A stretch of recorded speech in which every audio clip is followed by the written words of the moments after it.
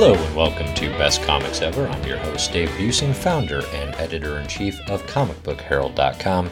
And on today's episode, the first of 2019, I'll be updating the best comics of all time list with a whole huge selection of some of my favorite comics of 2018, as well as some comics I caught up on in the month of December 2018.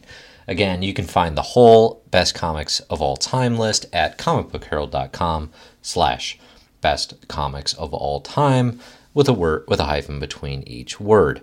Today, I've got, again, a whole bunch of my 2018 favorites. You can go over to Comic Book Herald for my full 2018 faves list, but some of the books that I'll be updating today include Immortal Hulk, Farmhand, Unnatural, The Dreaming, My Heroes Have Always Been Junkies, Spider-Geddon, Infinity Wars, The Marvel Event, and a very special entrance by Dazzler the Movie, which may well be, it's a Marvel original graphic novel from the 80s, it may well be my new least favorite comic of all time.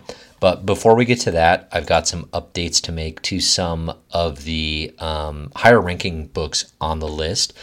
And before even I do that, I would like to give a shout out here. Best Comics Ever podcast is brought to you by Patreon support.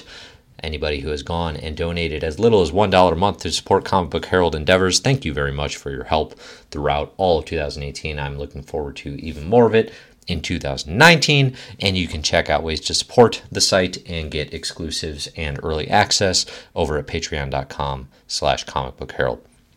So without further ado, one book I caught up on in a big way was Copra. This is written and drawn. It's a true indie book. You know, indie gets thrown around with like Image Comics, for example, who are a pretty major publisher these days. But Copra was truly started as an indie project by creator Mikel Fife. And it is basically his sort of, and I say this not pejoratively, it is his fan fiction Suicide Squad. Fife is a huge Suicide Squad fan, the Ostrander, Yale, McDonald days, the 80s run, very, very clearly. But he takes that idea in that sort of DC universe and he mashes it with some Marvel Universe ideas. For example, there's a very clear Doctor Strange and Clea analog that plays a major role in the book's early days. And it's a really cool, unique book that has gotten some hype really throughout the 2010s. And I have it ranked on the list. The list is currently 453 comics deep. And I have it right now, just the first 8 issues, at number 117 on the list, which is very, very high. Again, anything inside my top 100, I think, is truly, truly great. Anything from like 100 to 300 is very good. It's really only once you start approaching the maybe 325 to 450 range on the list where I'm pretty meh. I'm pretty bored or out, or maybe it's complicated with the book. But again, 117 for Copra Volume 1 is very high. Now, reading more of this series, I expected in a lot of ways that it might rise up the list substantially. And right now, what I've got above it, so I've got Copra at number 117. I've got Grayson, the New 52 run, written by Tim Seeley and Tom King, with a lot of art by Mikel Janin. I've got that at 116. I've got Strikeforce Morituri at 115.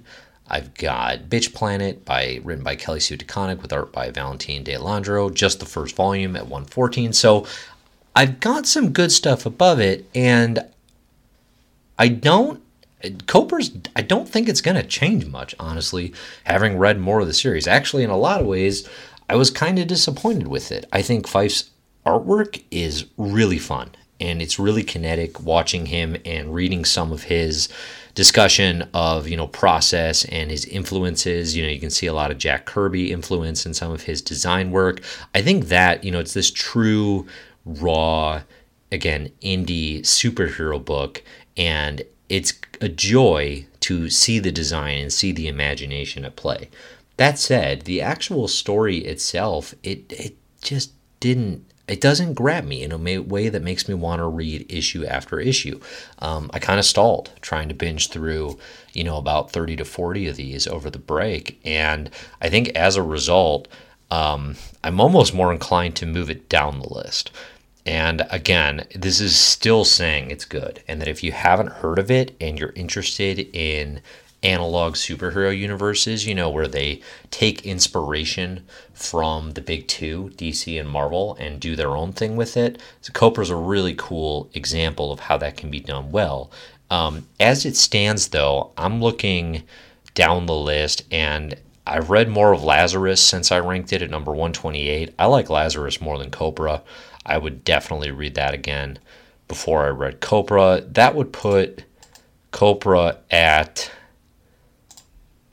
just above Black Panther, written by Reginald Hudlin, which is a long and quite good run on the Panther over on Marvel. I'm going to put it right there, making it the new, what looks like it's going to be new number 128 on the list. So a weird sort of downgrade there for Copra in its entirety, but again, a pretty high place on the list. So that's going to take us to the next update that I need to be taken care of here, and that is Black Hammer. So I read Black Hammer Age of Doom, the first 6 issues of that series that came out in 2018, and I also read Dr. Star and the Kingdom of Lost Tomorrows, which is a 4-issue miniseries that is set in the Black Hammer universe. Now, for those of you unfamiliar, Black Hammer is a superhero universe that is created by writer Jeff Lemire and artist Dean Ormston, and it's published by Dark Horse Comics. And basically, the connective tissue for all of these books so far is Lemire's the writer, and he's writing all these minis that are kind of coming out. So the series started with 12 issues that were just called Black Hammer, and they were some of my favorite comics of 2017.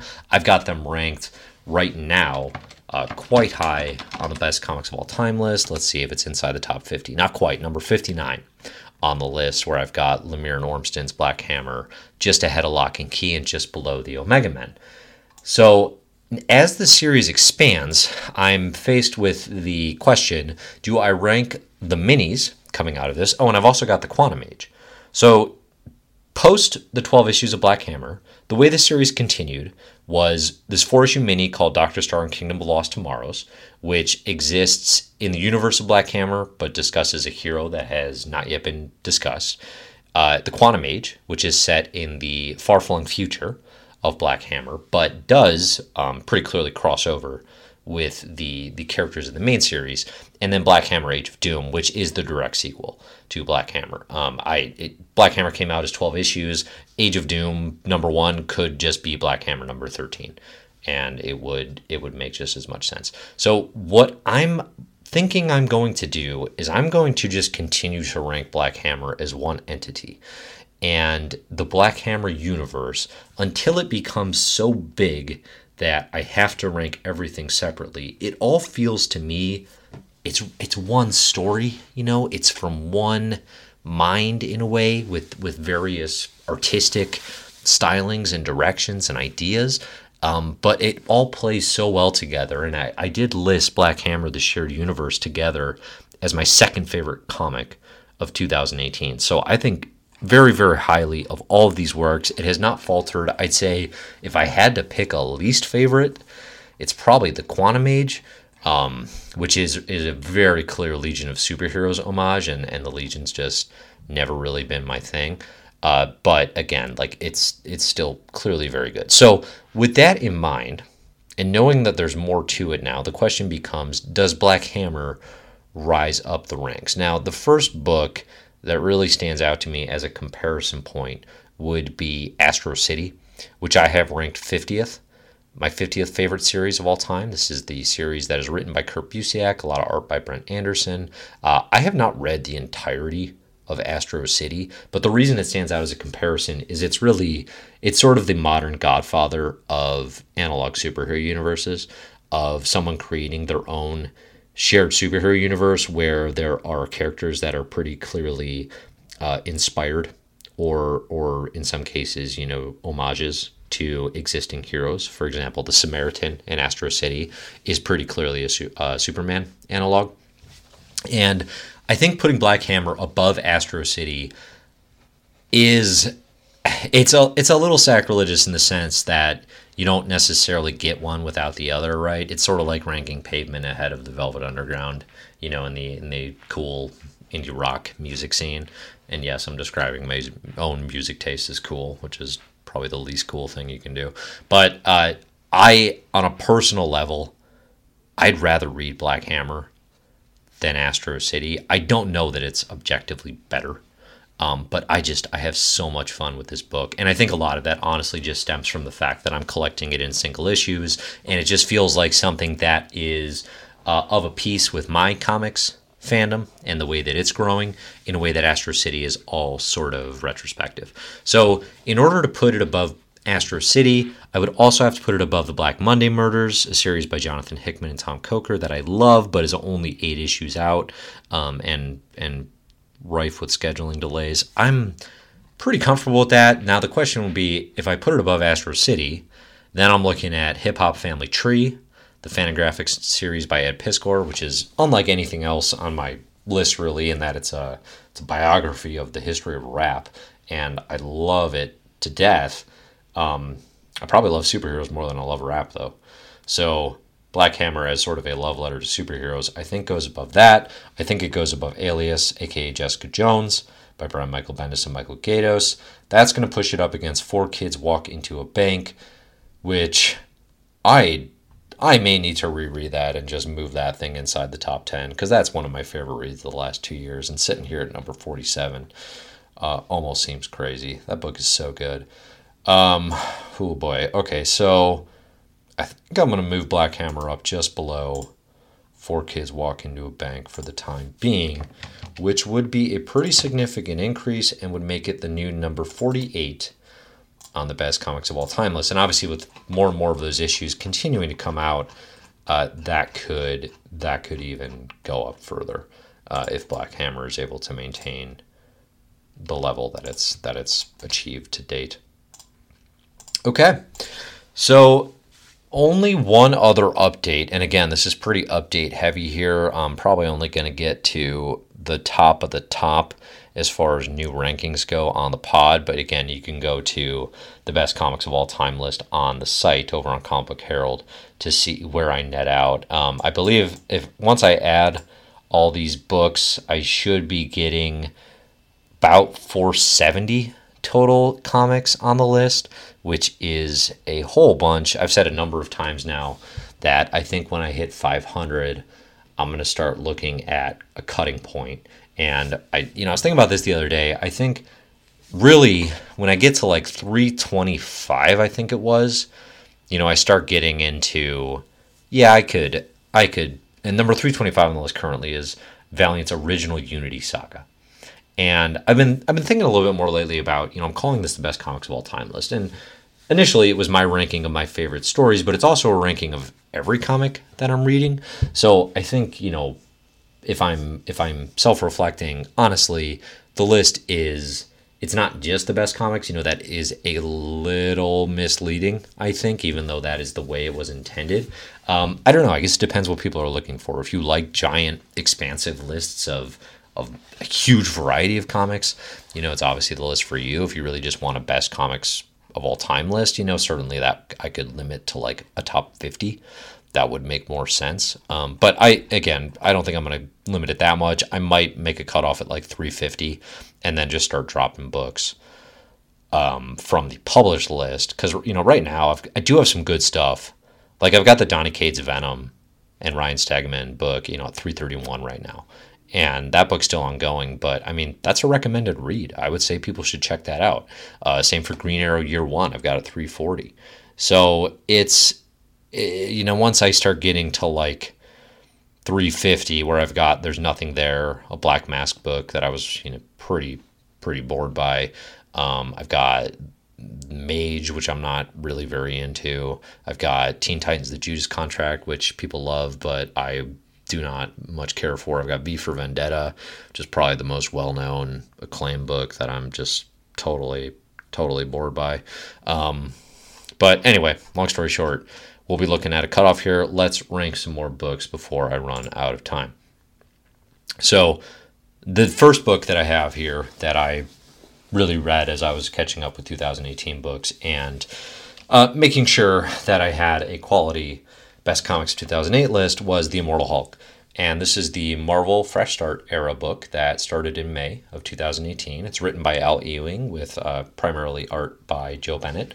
And it's the best Hulk comic I've read in at least a decade, I'd say. I mean, it's clearly the best Hulk comic since Greg Pak was on the title, and Pak's run starts with Planet Hulk and does some really interesting and fun things, and he's really gets the character. And Pak's had a long and lengthy run with Hulk, and it's most recently has included the Totally Awesome Hulk, which is his version of Amadeus Cho as the Hulk. And I think that's a logical stopping point. You transition from Banner Hulk to Cho and his version, and let's get out of that, because Hulk's been in a rut for a bit, and other writers have certainly not handled the title as well. Jason Aaron's taken a crack at it. Mark Waid's taken a crack at it. You've had some of these really talented Marvel writers trying what they can do with Hulk, and nobody's really figured it out until Ewing and Bennett here with Immortal Hulk.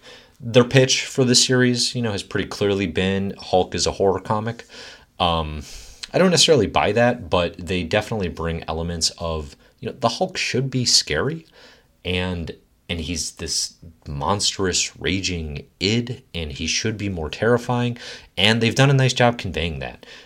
This series has the feeling of both being connected to Marvel continuity and of being almost entirely removed in the best way possible. Honestly, it's a lot like Matt Fraction, David Aja, and Annie Wu were able to do with Hawkeye, where this book is clearly set in shared Marvel Universe continuity. Ewing, in particular, is so good at weaving in Marvel continuity that, honestly, people might like to ignore.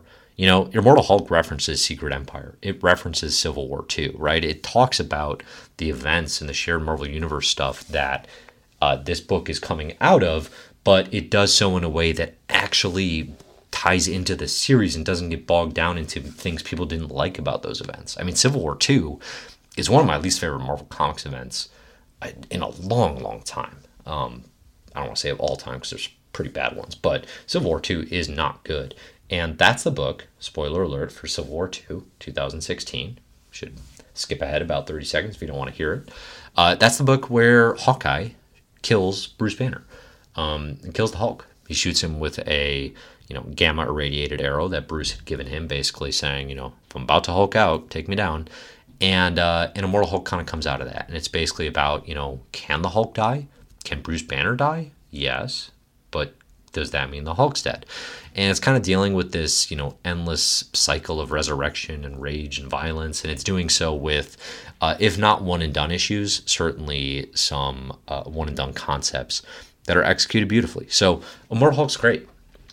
I'm loving this book. I'm about 12 issues in, and I'm really excited to see where it goes. So given that it is an ongoing series, it's going to go high, but not maybe as high as it will end up. Let's look. I'm looking around 150 on the list, and I think something like God Country, which is 6 issues by Donny Cates and Jeff Shaw, beloved. It's going to be made into a movie, Image comic series. I think that's comparable in that it really gets in and does something well, and kind of gets out. Hulk obviously is still ongoing, but it does feel like it doesn't get bogged down. That said, I'm more impressed when something's in a shared superhero universe and excels quite the way Immortal Hulk does. So I'm going to give it a nod in that regard. I probably like it more than George Perez's time on Wonder Woman, which I've got at 145. I don't think I like it as much as some Marvel classics like X-Men God Loves Man Kills or Infinity Gauntlet. Do I like it as much as Thanos Quest? Not quite. I'm a huge Thanos Quest fan. So we're going to put it above The Fifth Beatle, graphic novel about the life of Brian Epstein, and below Thanos Quest. Let's grab Immortal Hulk here. And that's going to be, what was it now? 142 on the list. All right. Let's take a look at what is next on my best of 2018 list. I've got Farmhand. The first volume, it's written by Rob Guillory with some inking by Taylor Wells. Farmhand is very, very good. It is one of my favorite Image series of 2018. It is, if you like Chew, which I do a lot, it is the artist of Chew, Guillory, and I've got Chew ranked at number 22 on the list currently. Farmhand is basically Guillory stepping out of the writer's shadow of John Layman and doing it all. He's writing and drawing this book, and it works. It's got the same sort of madcap humor. It's got Guillory's incredible sort of Easter eggy art style, and it's so much fun, but so bizarre, and has all the family dynamics and drama of Chew. I'm very excited about what Farmhand's going to be. I think we can pretty safely put the first volume up near number 200 on the list, maybe even higher. I've got some volume ones. I like it more than Deadly Class Volume 1. I'll have more to say about that in February. I'm doing a big Deadly Class reread right now. I like it more than Witches. I'm not so sure about the full Mighty Thor Jane Foster era by Aaron and Douterman. I'm going to put it between Mighty Thor Jane Foster era and Superman, the Last Son of Krypton. And that's going to be the new number 172, I believe, on the list. And that's just about going to do it. Thanks for listening to Best Comics Ever. Music for the show is written and produced by Anthony Weiss. You can hear more of his music by going to anthonyweis.com. Again, I'm Dave Busing, founder and editor-in-chief of Comic Book Herald. Check out the site at www.comicbookherald.com to learn more about what is going on, and I'll see you next time. Enjoy the comics.